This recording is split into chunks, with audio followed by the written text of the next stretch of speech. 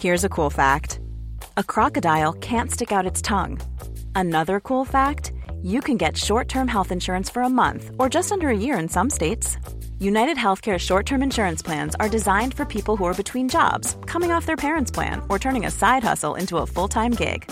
Underwritten by Golden Rule Insurance Company, they offer flexible, budget-friendly coverage with access to a nationwide network of doctors and hospitals. Get more cool facts about United Healthcare short-term plans at uh1.com. Ryan Reynolds here from Mint Mobile. With the price of just about everything going up during inflation, we thought we'd bring our prices down.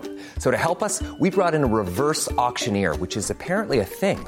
Mint Mobile Unlimited Premium Wireless. How to get 30, 30, bit to get 30, bit to get 20, 20, 20, bit to get 20, 20, bit to get 15, 15, 15, 15, just $15 a month? Sold! Give it a try at mintmobile.com/switch. $45 up front for 3 months plus taxes and fees. Promo rate for new customers for limited time. Unlimited more than 40 gigabytes per month. Slows full terms at mintmobile.com.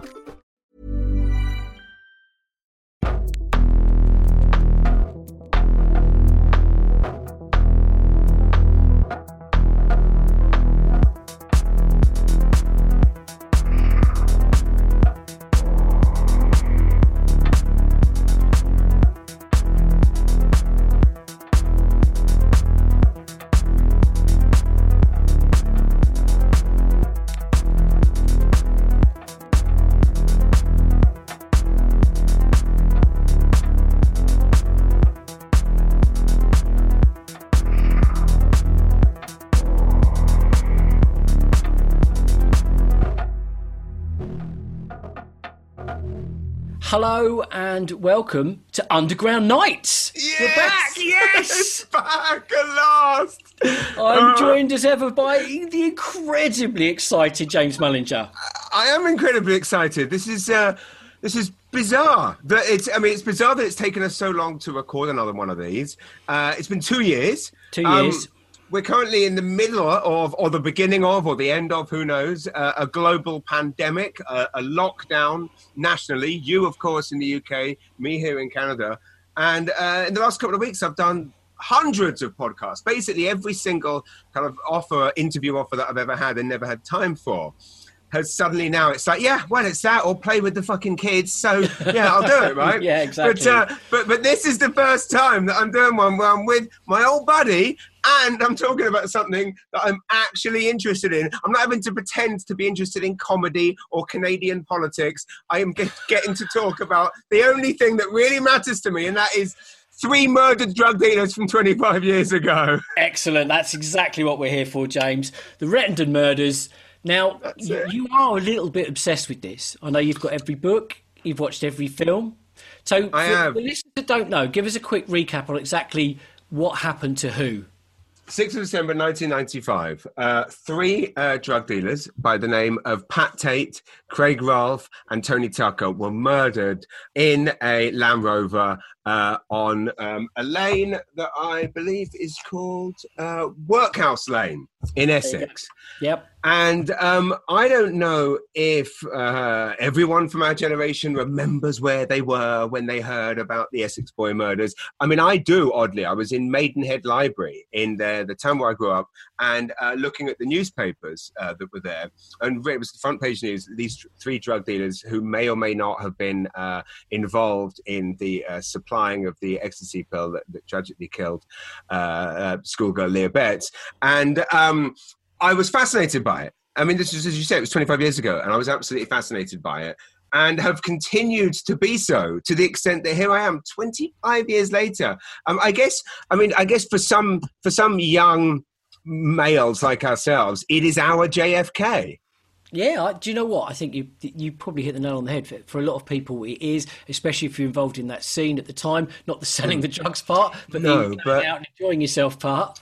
That's it. But more than the Rettendon murders, I definitely remember the Leah Betts death. Yeah. And I remember we had been to a club in Brighton and we were coming home. My friend Tim was driving. It was probably 6:30 in the morning. The sun was coming up and we were driving on the main road out of Brighton back towards Hastings. And there, on a massive billboard, was a picture of Leah Betts with the intensive care equipment all in her, pipes out of her mouth. and someone had climbed up there and spray painted the words "lightweight." Right. And did you not know where that was going? Did you? I didn't. I shouldn't laugh. No, and I'm glad we are starting talking about. And again, this wasn't part of the plan, but I'm glad we have started off by talking about this kind of tragic death, because what we're about to do for the next 2 hours is arguably kind of glorify these. Well, not glorify the people, but glorify the characters that filmmakers have made them become. And that is, of course, a very crucial distinction. That we're obviously not at any kind of stage arguing that Pat Tate, Tony Tucker, Craig Rolfe were pillars of the community in any way, shape, or form. But however, a whole genre of films, and I will quickly show for people that are watching rather than just listening. I'll quickly show. I mean, this is my part of my collection of books and DVDs relating to, in some capacity, either the Essex Boy murders or certainly kind of, British hooligans and so forth. And I think that's the fascinating thing with these three guys, is they, of course, transcended all the issues of the time, in that they were, some of them, or by connection, were somewhat involved in football hooliganism, involved in the supply of ecstasy, and of course, organising of club nights and raves. And the combination of that, really, the only way they could really make themselves more zeitgeisty is if they started selling pirate videos of video nasties. In that, they were part of this. I think it's what I find fascinating about the era, and I talk about this, been talking about this a lot recently to people, is that, seems quite old-fashioned now. Of course, the video nasty craze, as most people agree now, was utterly absurd. The fact that people with video shop owners were being demonized and sent to jail for renting out legal copies, or certainly legally released in terms of copyright videos of Texas Chainsaw Massacre, movies that are now considered classics. Then, of course, it seems utterly ludicrous that people were going to jail for organising raves, which are now, of course, completely mainstream.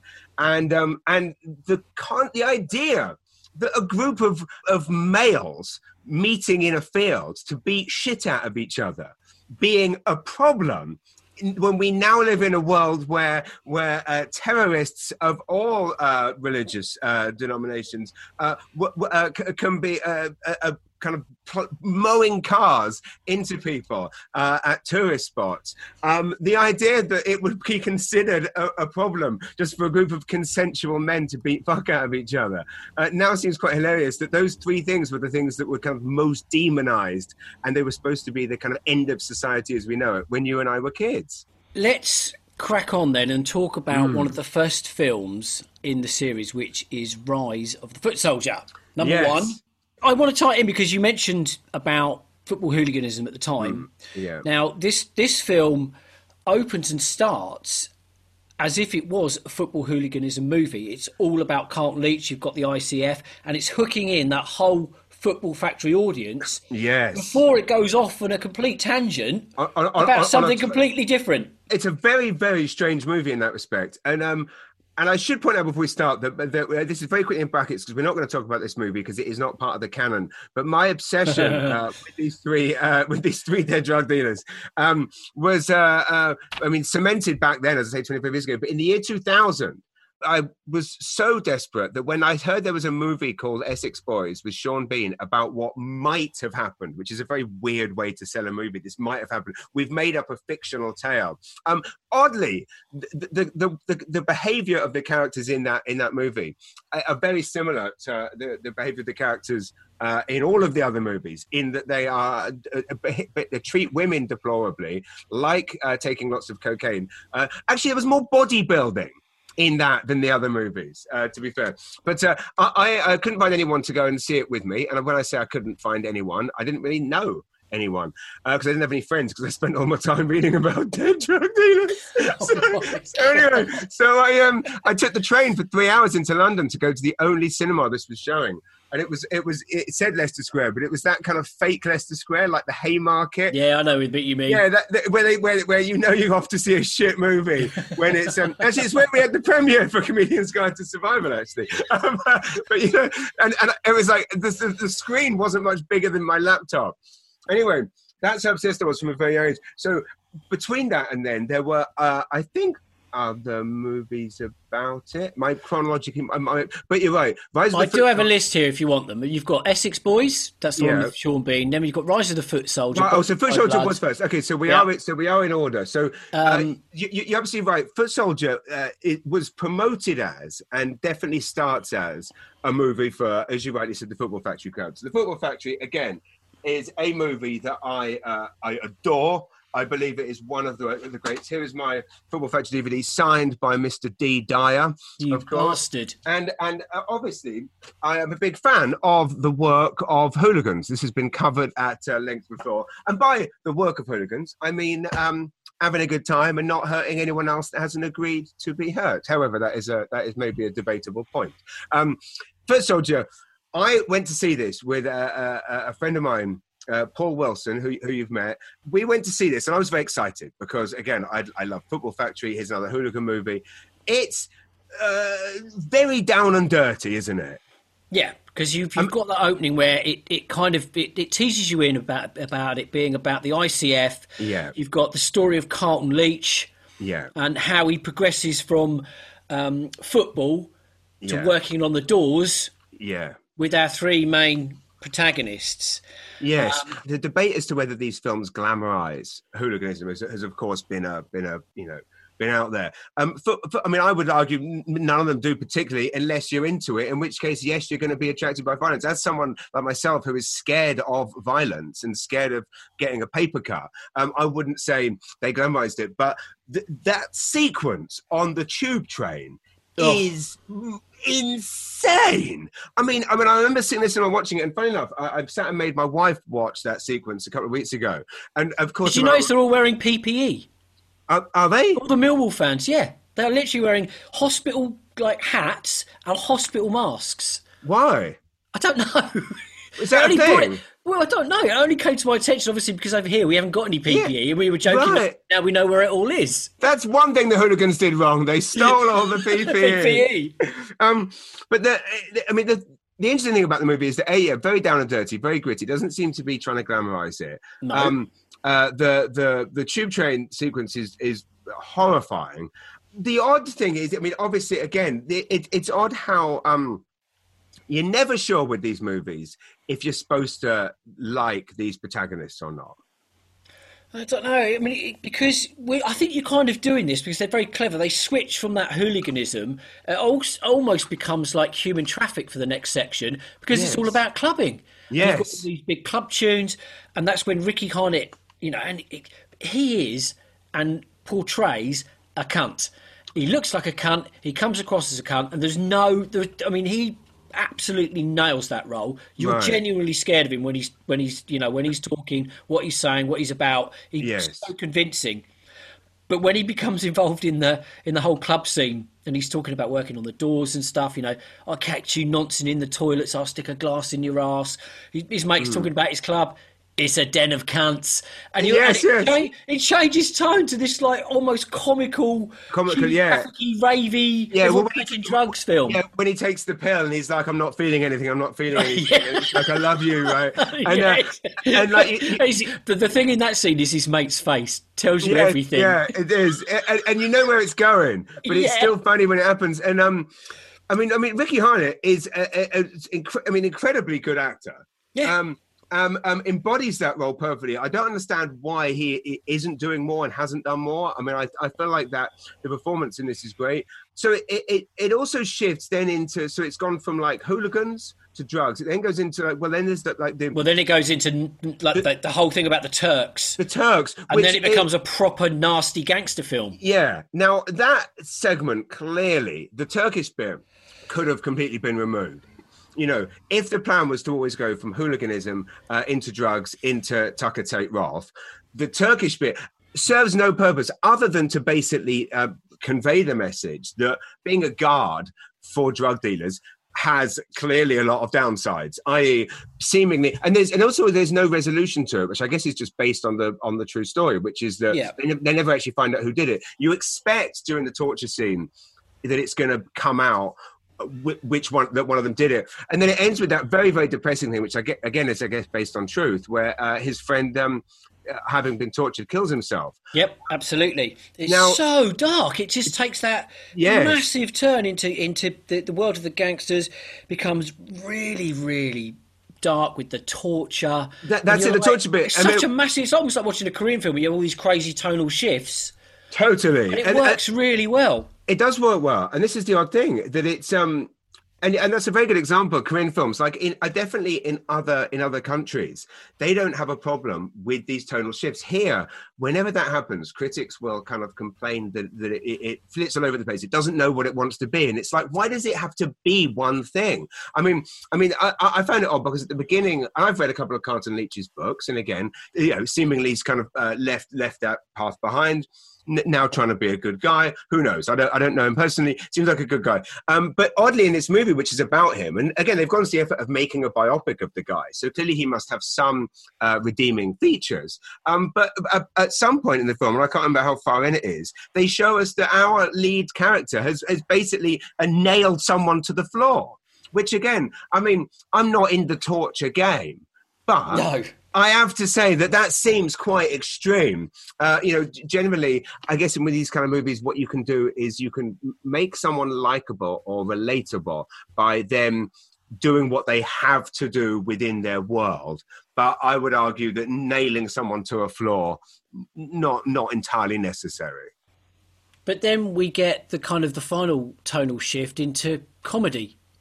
Yes, yes, That's it. Tony, Ralph are effectively fucking idiots, violent idiots, but idiots nonetheless. And you've got to think, my favourite line in the film is Pat Tate. He goes, "Had to service the old woman, give her an oil change." yeah.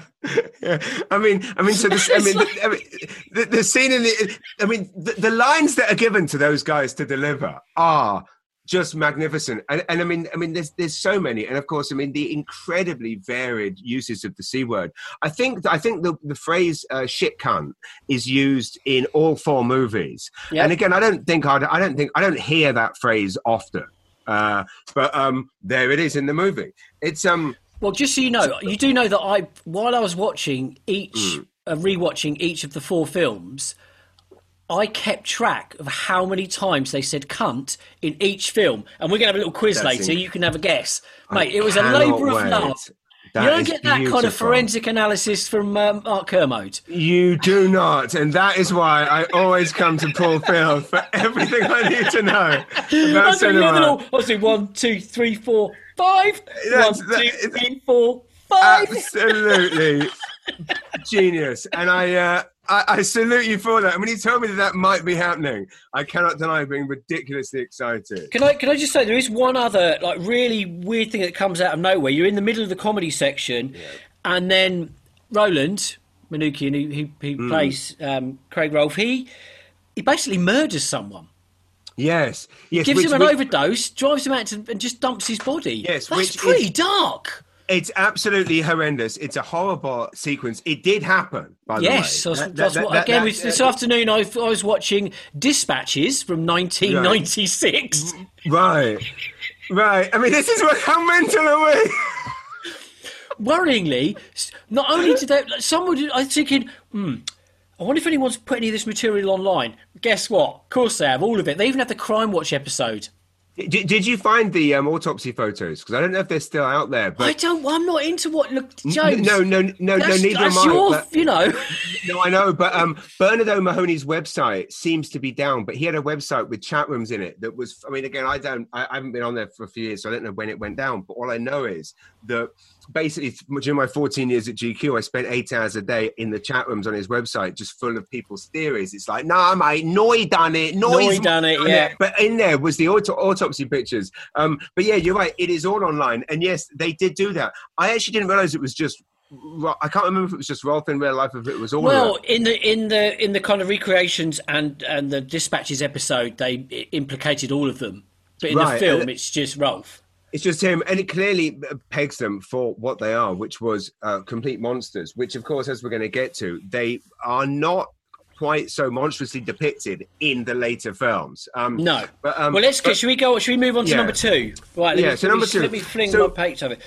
Now, what I find fascinating about all these movies is the shifts in actors moving around and one person directing. So the second one is, of course, written and directed by Ricky Harnett himself, produced by our good friend Jonathan Sothcott, also produced by Carlton Leach, which again seems odd because this is a film not an overly flattering depiction.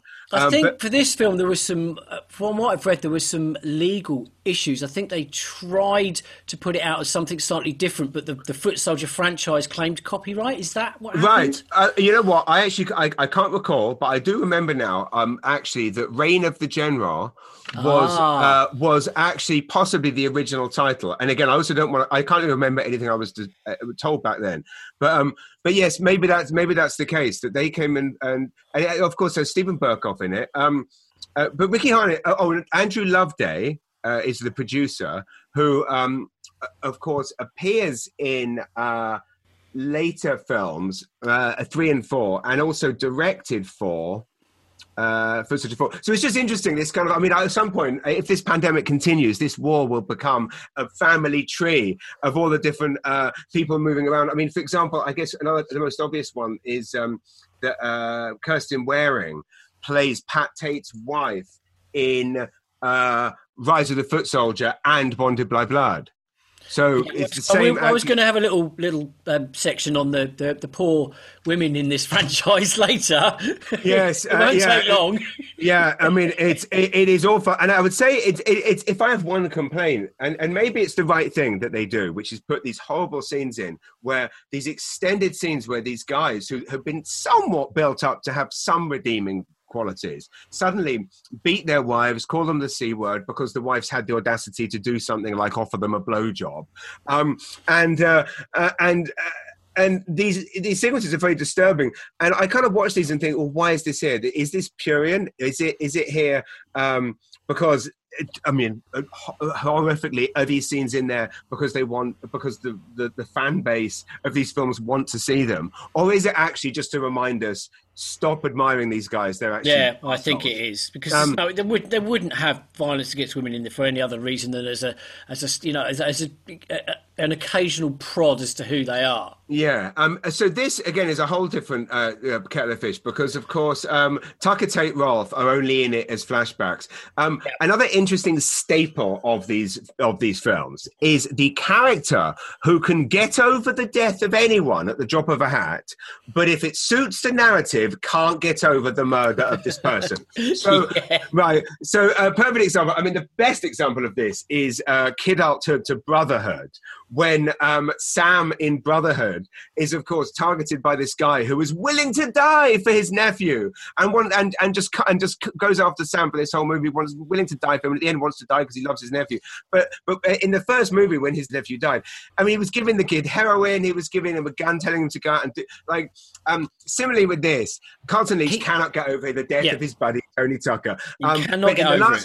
Now, he barely knew the guy 5 minutes. No. And in the previous movie, his best mate killed himself having been tortured by Turkish drug dealers. And 5 seconds later, he's forgotten. So, but again, that's just a sweet staple of these movies. Well, it's a classic one, this, isn't it? It's the spiral into misery, the falling apart and the redemption. This is kind of soundtrack by him hoovering up mountains and mountains of Chang. Mountains. The soundtrack as well in this, I noticed, it switches from the kind of rave stuff into a much more drum and bass. Yes, lots of drum and bass. Terry Turbo. That's more of his. Yes. Right, it is. And did he do the music? I was just looking to see. Actually, no. I mean, so clearly none of them were involved. And again, who knows why? It would be interesting. Well, Sothcott had an idea for me the other day, which I think this is possibly the start of this. If two idiots can write a book about the films of Danny Dyer, another two idiots can write a book about the Essex Boy movies, because there is a demand for it. I mean, I know there's a demand because I have another 1,000 books over there of books written by 10 books by Freddie Foreman, 10 books by Eddie Richardson. And they fill bookstores in England because idiots like me buy them. Whereas the Footsoldier, what is interesting about it is what went on behind the scenes, who knows? It's a solid movie. Ricky Harnett, who has presumably not directed a big screen movie before. It looks great. It sounds great. The cinematography, and what's weird about these movies is they're, of course, I guess, produced on a comparatively what they would call low budget. However, none of them look like truly low budget. It's not like Mob Andy, but this is more like this is more of a kitchen sink drama almost, with sporadic violence. You know, there's a bit where he gets his creme brulee burner out on a nonce's knackers. I mean, yeah. I mean, it's dark. It also brings in one of the Carlton Leach books that I read that I enjoyed was about his a son coming out of the woodwork and all the rest of it, and all this kind of stuff is brought in there. The nature of fatherhood. There was a very negative, unsurprisingly negative review in The Guardian for Rise of the Footsoldier 2. I'm shocked, James. I know, hard to believe. However, the comments underneath I found fascinating because they are, and it's not people going, "Oi, you slag, you nonce, don't diss my." Someone's actually commented, surprised by this review. Having seen the film, I think it takes the Essex gangster genre in a new direction. Director Harnett avoids all the tired faces that crop up in all these films. So, and one of the things the Guardian critic said was that it was full of ropey performances, and so this commented person has said. Who gave these ropey performances? Was it Luke Mabley, who acted everyone off the stage in the West End production of Festin, and here plays torturer Sean with deadpan control? And he is magnificent. And when actually Sothcott showed me an early cut of this before it came out, and that was the thing that stood out to me, was that guy just elevates this, and Jasper Britton, the Royal Shakespeare Company star, who gives his gangland boss a subtle touch of theatricality far more disturbing than the usual gurning we're used to seeing. This genre might not be to everyone's taste, but surely give this one deserves credit for coming up with something that doesn't insult the audience's intelligence. And this is the thing, and you and I have talked to death about this before, but it's just the British crime film cannot get a fair shot by critics, no matter what they do. And when one of the big questions that always gets asked in every single Guardian review, every single time a new one of these comes out, a new movie comes out, every single time it says the same thing. It says who's buying? Who is this for? Who are they making this for? And it's like, well, A, millions of people because they make money. B, us. So answer to your question, Guardian, it's us. Now, is it to everyone's taste? No. But I mean, neither, 4-hour documentaries on paint drying are not to my taste, but Peter Bradshaw loves them. But I'm not asking who it's for because I know who it's for, Bradshaw. No, I mean, this is a really well-made film. It is very dark. It is almost quite serious in a way. I think one of the issues it suffered from was that, again, the tonal shift, people expecting to maybe see the three idiots again larking about, and they haven't. They've got this kind of heart-on-your-sleeve story. Ricky Harnett's acting his heart out, bless him, and he's done a great job. Yeah. But I don't think it quite met people's expectations. If this had been a standalone film with those performances, I think it would have done even better. I agree. What I'm saying? Because people came into this with expectations and baggage from the first one. Yeah, you're absolutely right. And it's weird because you've got this 4-part series, and I actually just discovered today, and I'm sure we'll get to this later, but that the 5th Footsoldier movie is actually going to be a reboot. Right. And I'm guessing when they say a reboot, they're going to be rebooting it, but with the same actors. There's no way. Has anyone done that before? I don't know. I don't know how you can call it a reboot. I'm curious. The only way I can take this is that they are going to retell the story of Tucker Tate Rolfe, but maybe with the newly found comedic tone. Well, let's address that. Let's go on. I'm going to turn my page over. Oh, I had one more thing to say about. Okay, of course. Footsoldier 2. again, I mean, one of the comments that people always comment on these things whenever there's a new British gangster film, and they've got like, it's full of great actors, but someone would always comment something like, "What? No Danny Dyer?" And this one says, "What? No Frank Harper? Are you mugging me off?" And it's like, well, why is it? Like Christopher Nolan uses all the same actors, right? And Michael Caine says it's great because it's like Nolan has his own little rep company, right? Now, why is it that for posh, Eton-educated actors all doing the same? I mean, the fucking Marvel Avengers franchise, the same actors playing the same characters over and over again in basically identical movies. Well, I'm sorry, take your fucking Avengers Assemble, because there's only one Avengers Assemble for me, and it is fucking Footsoldier 3. Yes. It's I mean, actually, I will say this. Go on. Oh yeah, so Empire gave Footsoldier 2 a 2-star review, and actually said that that Hartnett shows some promise as a director. Stephen Burkoff, Chicago singing villain, prove he's not scared of doing the left field. But part 2, setting itself up for Godfather style part 3, takes itself far too seriously, and it's for die-hard fans only. And it's interesting that Empire back then were already acknowledging in 2015 that there are fans of hooligan genre movies. But I found it interesting that they say setting itself up for Godfather part 3, and yet I don't think any of us could have in a million years predicted this. Because it's just fucking brilliant. It's it really absolutely. Let's rewind this way. So Rise of the Footsoldier 3 is the Pat Tate story. The Pat Tate story. So let's just start with... So first of all, I want to hear about your first time watching it. But I was going to start with the obvious factor, which it has been pointed out, and it's not clever or interesting, and it doesn't matter one iota. But the fact is that a decade after playing some murdered drug dealers...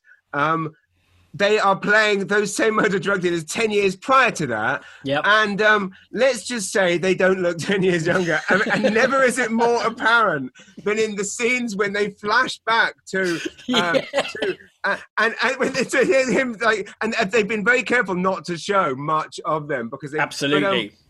But the important thing is it doesn't matter. So when you first saw this, what did you think? And how did that... It just... I've got the thing that sums this film up, the thing that's burnt into my mind is 1 prostitute, 2 prostitutes, 3 prostitutes, 4 prostitutes, 5 prostitutes. I can't do 5 prostitutes, Pat. I'm not talking about me, you can't. That's what I'm going to do. Now take a pill and get lively. And that scene, I read Craig Fairbrass do a tweet about this, that scene... I mean, as is often the case, I'm sure, with filmmaking, they were running out of light, and him and Joss Myers, who plays... what is Joss Myers' character's name? It's interesting because he... I don't know if he's based on anyone real, or if he is just added for convenience. His name is... So Jimmy J is a real person, and he pops up in certainly the first, second, and obviously the third film. The first, third, and fourth. But Josh Myers' character, I'm not sure if he's actually based on someone real. Anyway... That scene was kind of bashed out, and it's just brilliant. And the first 25 minutes of the movie, if not the whole movie, is just full of insanely quotable lines. They are delivered by Craig Terry and what's the name of the guy that plays Craig Rolfe? Roland Minuchin. Roland, yeah.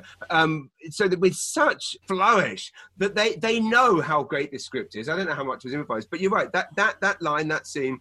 I remember when it started, and I'm kind of like, right, okay. So this is. I like the Footsoldier movies. I like the business. Yeah. So this is going to be a kind of interesting kind of combo of that. And in some ways, it does play with that. Because it starts out in Marbella. That's at Marbella. And it's interesting that the fourth one is, of course, called Rise of the Footsoldier Marbella, when the third one also could be called Rise of the Footsoldier Marbella, because it's... Because it's all about a drug deal that goes tits, basically. Exactly. That's the main thrust of it. Because you start in Marbella, they're back to Southend, then they're back to Marbella, then Gibraltar, then they're really clever. Do you know what? I think it's only like 90 minutes or not much longer than that. But they pack so much into it. It blows my mind. So much in. It's ridiculous. And of course, the Marbella thing, Pat going to Marbella is referenced in the first Footsoldier as well. Oh, sorry, not Marbella. Him going to Gibraltar and being arrested there. But I remember I was back in England again. I mean, as you know, I mean, part of what I love so much about all of these movies and all of this, British crime stuff and all these movies is it's my kind of taste of home. Like while I'm here in Canada, I there's not much I miss about England. I miss I miss friends like your good self, but I don't miss much else. But this is my taste of home. So when I was back in England for Christmas, the year that this came out, 2017, and it I believe came out on Boxing Day. During that Christmas period, every single house I went to that I stayed at, I took as a thank you gift for the host, like bottle of wine, copy of Footsoldier, even for people that I knew would hate it, and pretty much made of. So in that first week alone, I watched it about 10 times. Should we just give the listeners a little overview? So it's basically they're trying to buy a load of pills in Spain to bring back to Southend. They end up. Yes, exactly. Which is odd because I was about to correct you there, but oddly, that's the exact same plot of 4. Which isn't it? Yeah, because it is. I was saying that the plot, the trailer for the 4th one is brilliant because it's literally like it's like. Essex has run out of pills. We got to go to Marbella. And it's like as if Essex has run out of pills. And they say they've run out of pills. But then a minute later, Tony Tucker spikes Pat Tate with a pill. So anyway, but they go to Marbella to score pills. You're right. Yep. The local bigwig, he tries to iron Pat out. His mates have that amazing fight scene in the hotel corridor. Yes. That is, which is just... brutal. Fire extinguisher in the head. Absolutely. The fire extinguisher, that line, this is how we do things in Essex. It's I mean, again, I think the change of pace and the change of tone into this kind of slightly comedic and clearly, I mean, how many shots do you need to see of men hoovering up lines of coke? Well, frankly, all of them. Because in this, it's just relentless. It's just non-stop. It's relentless, and in this context, I do find it funny. Again, people say how many times you need to see that same thing over and over again. It's like, well, how many times do you need to see Kate Hudson kiss someone in a rom-com? I mean, this is what the genre is. In the first 10 minutes, I mean, I think are the best first 10 minutes of any movie. In that, like, causing egg dealt with lively. That's what it's all about, right? And then there's the weird bit of humor when 10 minutes in, they go to that house and there's those 2 gay guys in there, right?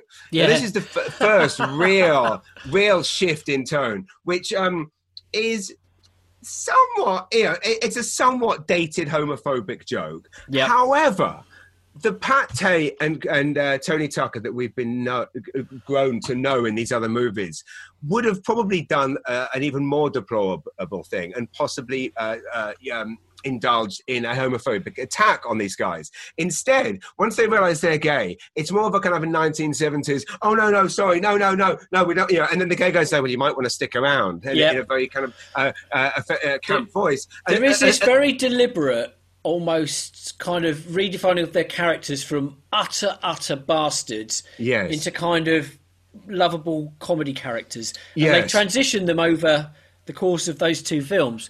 By the time you're into the 3rd act of number 4, you're literally just rolling around laughing. It's a full-on comedy movie, especially Tucker and Rolf in a camper van. It is carry-on Footsoldier. And frankly, it is all the best for it. What I love so much about Footsoldier 3 is it's one of the most watchable films I've seen it so many times. You are right that they pack a lot in, but I've watched it now probably 30 or 40 times. You did a very good job this then. I preface this, I couldn't really tell you what it's about. Another line that I found absolutely hilarious was, you do not sell drugs in this club because we fucking do. That's hilarious, right? I also love this. There's a bit when he, I think it's the same scene. He beats the shit out of someone. Tate beats the shit out of someone. And then he turns to his group and he's like, right, take his money, take his drugs, beat the fuck out of him, I'll see you at the bar, booze. right? And I just love the removal of letters there, because it's the kind of thing that you and I would do. But I'll see you at the bar, booze, right? Yeah. It's not, I'll see you at the bar for some booze, or let's have a booze up. It's I'll see you at the bar, booze. I just love that. And I, one thing we've not touched upon yet is just that, and in case it isn't already obvious, Fairbrass, his performance is magnetic. I mean, and I don't mean this in a like, it's good for a British film. Like, I think he embodies this character in the same way that Robert De Niro embodies Jimmy the Gent in Goodfellas. Yeah, it's just phenomenal. I mean, there's some brilliant set pieces. The big fight with the Pikeys, the whole prison scene with Shaun Ryder. Fucking so violent. So violent. Yeah. I mean, the crucifixion, the stuff about his missus having an affair. All this is packed in and into such a short run time. It's incredible. I could not agree more. I mean, again, there's the Gypsy, there's Jimmy J, there's Harris. Craig Rolfe's hair changes lengths all the time, which is the plotting makes no sense. It starts in my bed, goes back to it. It flits all over the place. Each scene is like a scene from a different movie. Of course, Jamie Foreman, son of Freddie Foreman's in it. Love Jamie Foreman, and he's really good in it. Yeah, he is. I mean, the combination of it's kind of like when you're a kid, it's your birthday party, and someone puts out there's like a big meat feast pizza, and then someone throws ice cream on it and hundreds of thousands, and then they throw all this stuff on it and candy and crisps, and you go, oh my God, that looks disgusting. Too much going on, and you bite into it and you go, that's the tastiest fucking thing I've ever had. That is Footsoldier 3. To quote you back from something you said about it is the Jive Bunny mega mix of hoolie porn. That's exactly it. That is it. That's exactly it. It's all of the best bits of all of your favourite. That's exactly it. Like, you can tell, there's the ones that are in some way connected in some ways to hooligans, right? Yeah. But then I can take you over to this. This is my gangster book collection. That's branching out into great train robberies and northern drug dealers and Scottish drug dealers. Again, less interested in them. I'm not so much interested unless they're from Essex. And then over here, it's just other gangster movies. And then, of course, other gangster movies. And then, of course, when you sit here, which is in my use, this is where I sit to watch the movies. I just sit here, and then this is all the trauma videos right next to me. And I have classy movies. Don't get me wrong. I mean, I've got 3 on a meat hook, right? Right. You can see that? Lovely, yes. I've got 3 on a meat hook. I've got torso. Right, I've got torso. I've got 6-7 different versions of I Spit on Your Grave. But ultimately, right, see, what I'm trying to illustrate is that I've got the classics, right? James, I know how to have fun. I can play games like I can play games like Shark Attack. I'm going to focus. The point is this. I've been so excited about doing this specific podcast because it's only because I'm looking at the runtime. Larry Lamb is, of course, in it. I don't know why Larry Lamb doesn't come back, and we're going to talk about the Larry Lamb almost in the fourth one. Shaun Ryder is exceptionally good in this, and on the extras on this, there is a wonderful scene where they talk about Shaun Ryder coming to the set and how it was very nerve-wracking for him because not being an actor and being obviously that surrounded with extras. But he nails this scene. His death, again, these special effects, why does he need to be bottled 50 times by a light fitting and then have his back broken on a bench? But why not? Because when you're throwing that much stuff at a movie, and who's the director? Zachary Adler. The screenplay is by Michael Loveday, who maybe is possibly a brother of Andrew Loveday. Mate, I think people who listen to this podcast gave up years ago worrying about us reading out the name of the director. Yes. Don't want to know how many times they said cunt. Yeah, they do, and that's right. We need to get to that. No, we're going to touch upon Rise of the Footsoldier 4.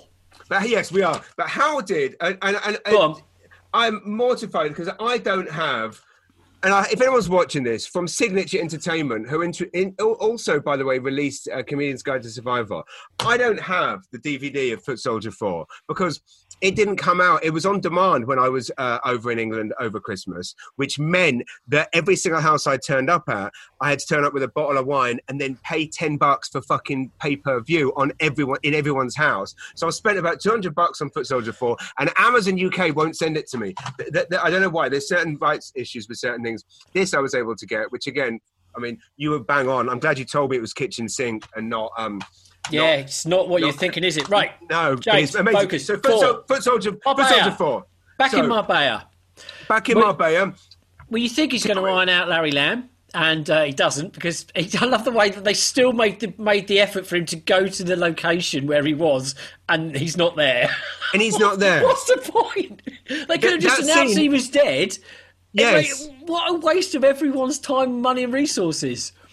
Utterly insane. And the scene itself isn't great either. No, it's not funny either, is it? It's not very funny. I mean, literally, like, mistaken identities can be funny, but a mistaken identity's got to be like Fairbrass climbs into bed and thinks he's going to fuck the bird, but accidentally puts his dick in Larry Lamb. That's a funny mistaken identity. But this, it's literally walking in there. And again, the Fairbrass, I can't tell the difference between the characters and the actors.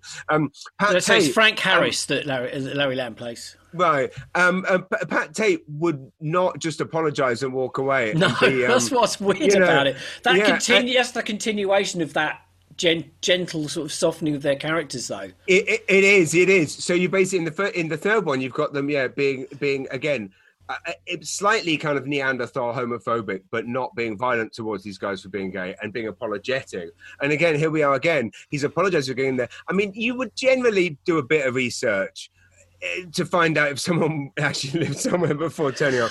But also, the other thing is, I don't know about you, I'd forgotten about Larry Lamb as a character, so I didn't need him to be referenced as being moved out. Anyway, 4. So when I saw 4, the first, and I don't have the Blu-ray, and I hope someone's going to send it to me. When I watched it the first 5 times over Christmas, I have to say I wasn't in love with it.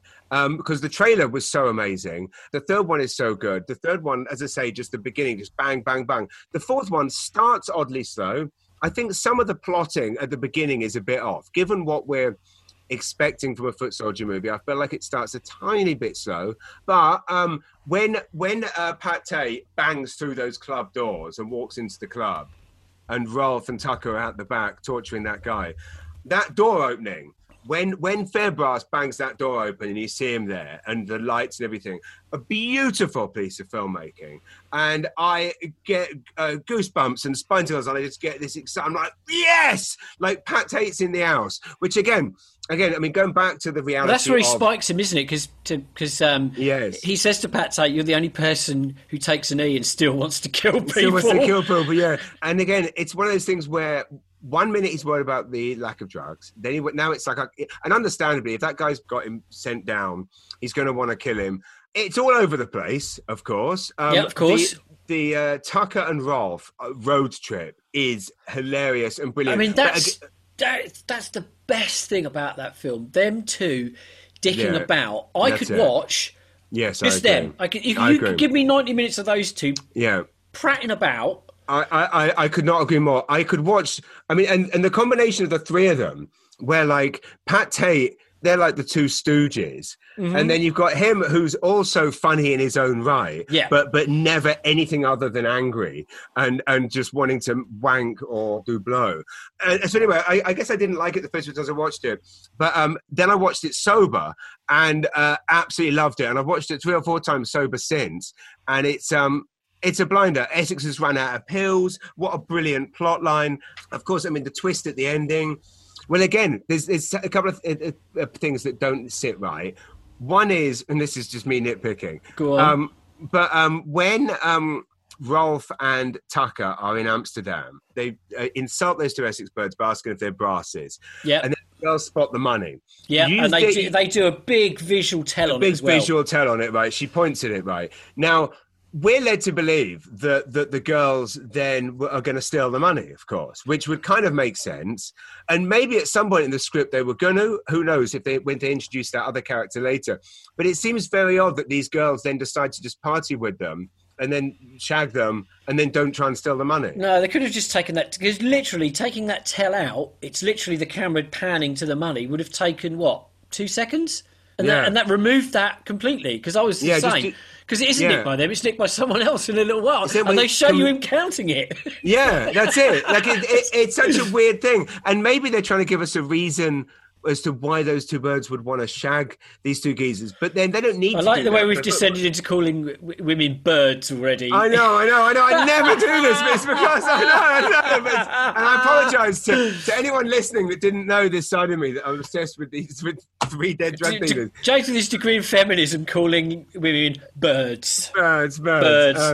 So that's one that doesn't sit well. I mean, Jay, to be honest with you, the whole thing, him telling those two idiots to bring 20 large over so he can buy some pills where he knows he's already going to rob him anyway, but the other guy's going to rob him as well. I know. Again, it's just a mishmash, but do you know what? It just about hangs together, and I was loving it. And then Nick Naverne turns up, and you're like, yes! Yes, and he is directing the reboot. Ah, yes, and again he knows the genre inside out. Again, Yep. I mean, he has been in lots of the great ones. He's even shared a scene in Vendetta with one of the finest actors ever to come out of Surrey boarding school. Oh God, I know. but he knows the genre from being in tons of them. Wait, can we get to be extras on this one, James? Yes, that's a very good point. This is again one of Sothcott's, which is one I thoroughly enjoy. Nick Naverne, a hooligan first, cop second. But he of course also directed, which I'm sure you're obviously well aware of. Do you know? I think GBH is the only Sothcott film I don't have. It's a good one. It came out after... Oh, I've got that. I can see what's coming now. I love those. Well, of course he knows the genre. If you know the genre well enough to kind of pastiche it and take the mickey out of it, you can do it justice when you're doing it for real. And interestingly, this movie, the genius of it is it functions as a hooligan movie and a spoof, and that is the definition of it. That's a very difficult thing to do. Yeah, for sure. I just don't know why this was tucked between the things. It's a picture of my youngest son reading a book about the craze. Reading about not just. So Nick, if you're listening, can me and James come and be, preferably if you're doing a scene in Marbella. Yeah, please, Nick. I mean, literally, talk about a dream. Well, to be honest, I believe the way the film is funded. You know how there's certain scenes when they go into a club. But for example, okay. So if we chuck them a few quid, we can stand at the bar. You can pay. So basically, towards the beginning when they're in the club, and he's like, "There's no gear in here. We've run out of pills." And then there's a shot of a very long shot of a guy like doing a bit of cocaine, and you think, well, why have they shown that? It's not necessary. We've been told there isn't any, but it's there because they do this. Part of the way it's financed is people pay. They crowdfunded it, I remember seeing it. And which is why at the end the list of supporting artists in the credits are all named because I guess they paid. But I mean, you know what?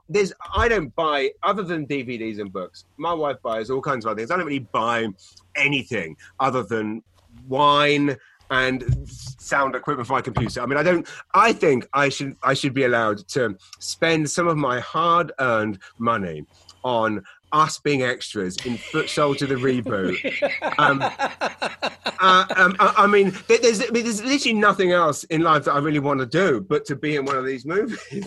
Okay, so the end, of course, another ridiculous contrivance, but also slightly funny. Like, oh my God, Josh's character says, Pat, the pills are bad.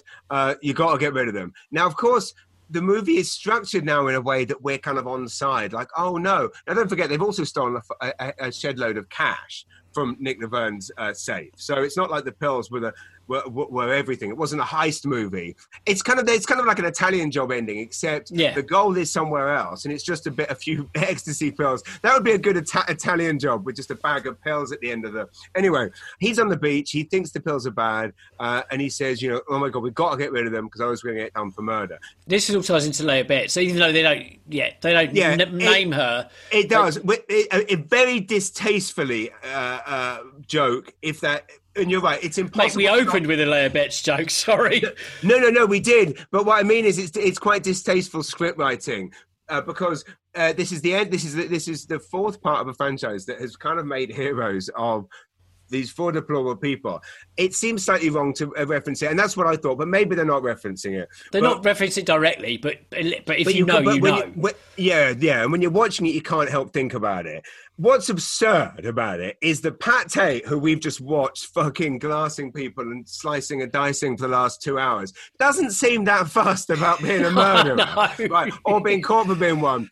I also don't think that he'd be the kind of person to be saying, let's flush the pills. He'd be the one going, fuck it. Also, they would hide them and come back to them, wouldn't they? There's no way they'd be throwing them in the sea. They'd be flushing them. It's a comedic ending to a brilliant film. Very quickly, I just want to touch upon, and this covers all of the genres, the women in this. We said we'd come back to it. Yeah. Of the female characters in it, it's only really in 3 and then more in 4 that any of them have any lifting to do. And that's Emily Wyatt, who plays Charlotte in 3 and 4. Yes. Very good. She gets some great lines, and have you noticed they get her to say "cunt" quite a lot? Yes, a lot, and she's really good. The character is also quite believable. Yep. I love the bit when she's sat there. She's doing like lines, and then he comes down and he goes, "What are you doing? It's fucking." This is one funny thing about. It's like 11 o'clock in the morning. It's like 9 in the morning, and she goes, "You're boring me." That's beautiful. It's almost like the female Pat Tate, isn't she? Yeah, very much so. She's on the chat the whole time. The whole time. The bit towards the end when they, it feels the bit when they obviously rip her off. Feels slightly mean-spirited, and even more so when Rolf opens the door and says, "Come on, then." And you knew he is such a cunt, isn't he? I know, he's such an evil bastard, which we knew because he obviously murdered someone in the first movie. However, the one thing that's to be said is, and then Carlton's wife in 1 and 2, again, great. She actually has some things to do. She's a great actress. Kirsten Waring, of course, plays Tate's wife, both when Tate is played by Fairbrice and when it's played by Thomas Hassan. And in both times, but they did spend a lot of time on the back foot, whereas Emily White is the only one who ever gets to spend any time on the front foot.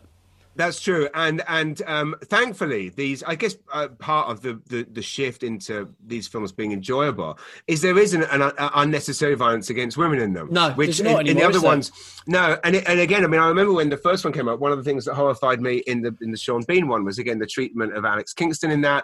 I mean, that is obviously the reality of how these people did and do behave, but they are. I mean, they're blokey movies, and ultimately, no one comes off well out of them, but they are rollicking good fun. What we're going to do now is we're going to rank them. Wow. Okay. Being fourth is not a badge of dishonour. It's just somebody's got to come. So that's yes. Yeah, I just want to emphasise that because and what you don't know yet, Paul, is that this is not another episode of Underground Nights. It is, but it's part of the Underground Nights franchise of our new series on the Footsoldier movies, because what we're going to start doing now, and if anyone is still listening, stay tuned, because each and every episode we are going to interview 1 or 2 different actors or producers or people behind these movies, because this is the beginning of Underground Essex, the franchise. Anyway, so you go first. So at number 4, I've got number 2, Rise of the Footsoldier 2. Unfortunately, and again, and this is what I wanted to say as a disclaimer to anyone listening, especially because we're going to be asking people involved in these films to come on this podcast. We've just talked for an hour and a half about how much we love all 4 movies. Oh yeah, there's no shame here. No. It's just a bit of fun. And also, what we're also going with is we're also talking about favourites, i.e., what do we want to watch over and over again? Correct. Right. And I'm with you. 2 is, but unfortunately, is the grittiest. It's one of the best made. The performances, it probably has probably the best acting. However, it's the one I watched the least. So unfortunately, it has to be 4th. Well, this is going to shock you, because next, at 3, is number 3. Whoa! That shocked me. Tell me more. It is a lot of fun, right? Don't take that away from me. No, but I just think the others have a little bit more. I enjoyed them more as a spectacle. Okay, I'm going to be interested to hear why. One, because I mean, again, one falls into the similar.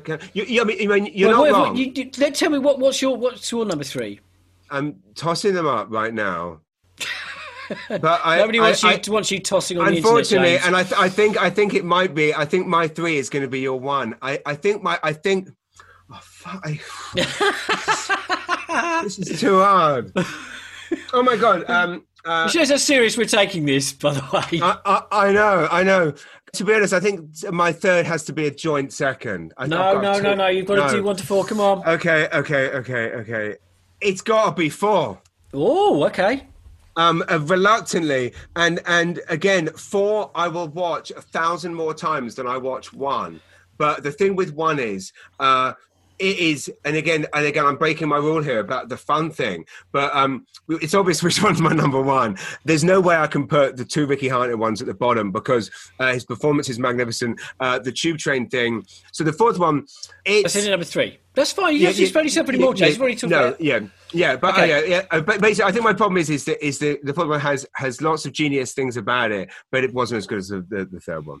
Well, my number 2 is number 1, the original. And I'm with you there. Oh, no, yes, I'm with you there. Okay, so my number 1 is number 4. Right. And my number... because I laughed so much and absolutely... I wasn't expecting a comedy. Yeah. And to be delivered one that made... mate, I'm not going to... It's hard to get me to properly howl with laughter. Same. Really hard. Yeah. You know, I'm 50 now. I've seen everything. I'm done. Yeah. You really got to fucking get it right out to get me laughing, and that absolutely killed me. So that's why it's my number 1. And you're spot on. I mean, I've already banged on enough as to why this is my number 1. I'm still questioning my choice of 2 being, because you're absolutely right about 4 being hilarious. However, that hilarity in 4 cannot exist without this. 4 is Godfather 2, and this is Godfather 1 in that you just can't have it. But the problem is that the first one is such a brilliant piece of filmmaking, at least for the beginning. Again, I would definitely remove the Turkish thing. But anyway, I have to put the first one at 2 because I don't want to be seen to be separating the different actors and the different people involved. But the thing I would say is that it still blows my mind how different they all are. Yep. So we've got our little quiz now, James, where I've laboriously gone through every film and did a little tick every time they said the word. The C word, yes. Right. So what I'm going to do, we'll do a little higher-lower quiz. So, but you can have a guess if you like. Rise of the Foot Soldier 1, how many times do they say the word cunt? See, I don't think it's as prevalent because it's very noticeable in the later movies, like the 3rd one, because lines like when a stone cold fucking cokehead turns down a big fat line of blow, you don't have to be miscunting fucking Marple to know something's afoot, right? I mean, what an amazing line, right? Yep. But the first one, I would say 70 times. Holy shit! And you've no idea about this. It's 71. No way! Yep. That is a sign of how many times. Oh my god! Catherine's in the room here. She's just looked over at me. She's like absolutely gobsmacked. Catherine, really, should we be gobsmacked? This is the kind of quizzing I love. So, Rise of the Foot Soldier 2, more or less cunts? Oh. Less. Less? Go on. Do you want to have a guess at the number? I'm going to tell you are correct. Okay, I'd say 58. 45. Wow. So you got 2 out of 2 so far, James. This is unbelievable. Moving on to number 3. Yes. Is number 3 higher or lower, cunts, than number 2? So number 2 had 45. Way higher. It is way higher. Do you want to have a guess? Higher. Can I ask one question before I guess? I'm assuming. Well, actually, I won't ask because I'm going to assume. I'm assuming it's more than the first one as well. It is, yes. So I'm going to go with 94 C words. Oh, fuck off! It's 95. No, 92. No. 92. Yes, you got it. Fuck, did you know that? I honestly have not even promoted. This is insane. Oh my Can God. you see my notepad? This is the clip that we're going to open the podcast with. Unbelievable. Right. James, number 4. Yeah. Higher or lower? We should have called this, Mr. Trick. We should have called this "Play Your Cunts Right." I mean, it would have to be. Ooh. No. You know what? I think it's obviously going to be around the same as the third. It's not going to be much different. It's going to be 10 either way, I think, within 10 either way. And I'm going to say... Oh, you could cut the tension with a knife. I know. I mean, like, my instinct tells me it's less, right? But I cannot believe that they would make another one. And actually, what's the running time of this? Oh. Okay, I think it's less. I think it's possibly... slightly less words in the fourth one. It is less. One. Do you want to have a guess at how many it was? Okay, I'm going to go with, it's probably closer to 80. 75. But, mate, I mean, you were within 5, 2 and 1 of the number of C words across a whole franchise with no prior knowledge and just guessing. That's incredible. It's amazing. And it's not even like when I'm watching them, if that is not proof that I've watched these movies hundreds of times, there it is. But now you've got a nice little... Next time someone calls you a cunt, we've got a nice little anecdote. Yeah. Actually, mate, I'm an expert. Now listen, I've got to mention one important thing.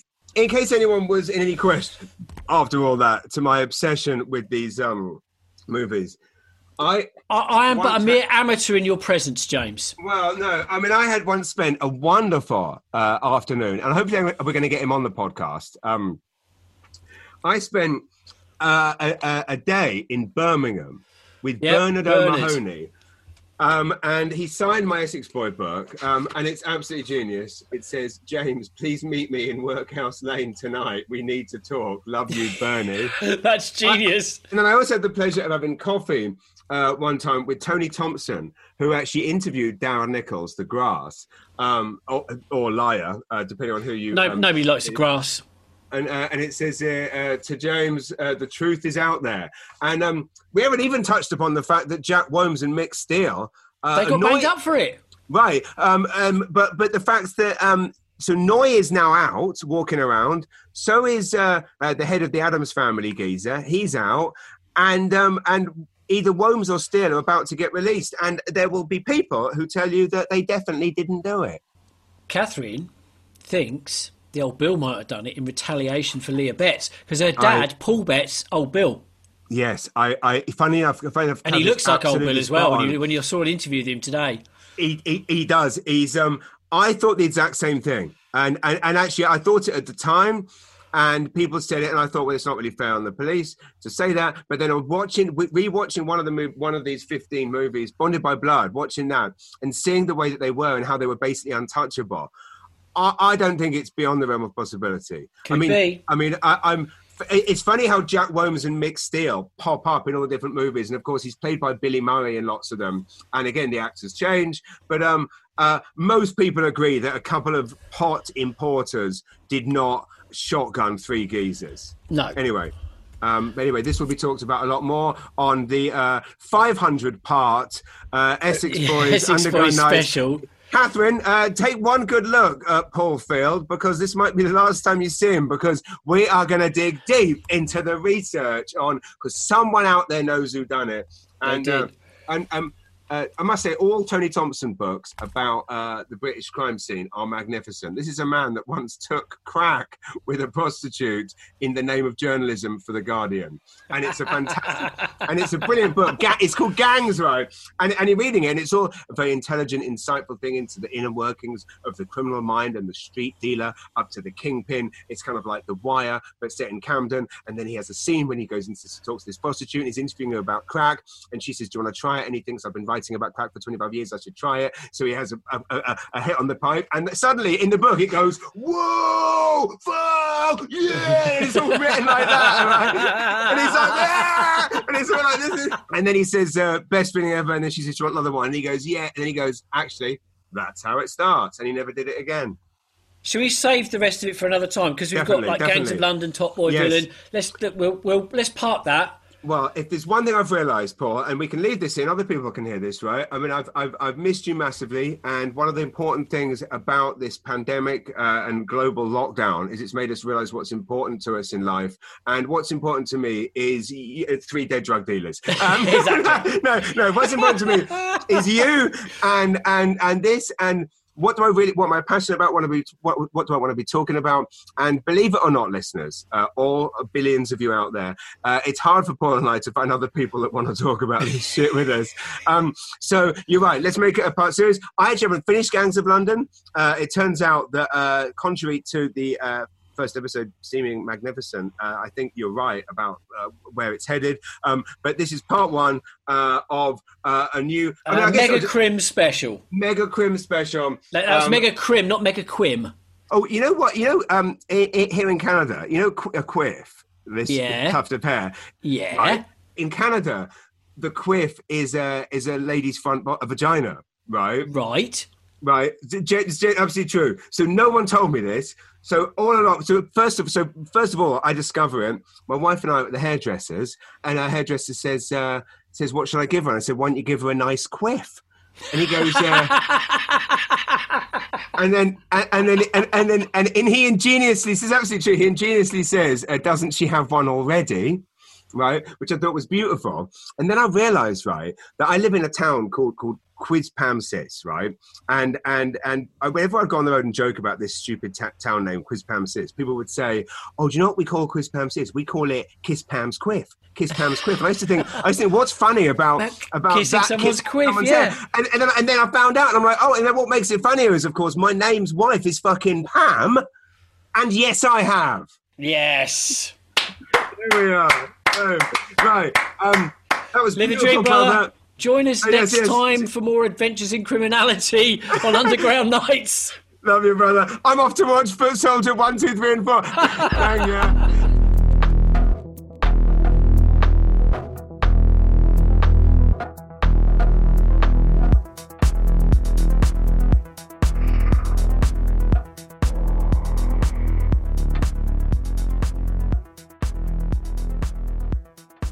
We didn't even mention Terry Stone syrup.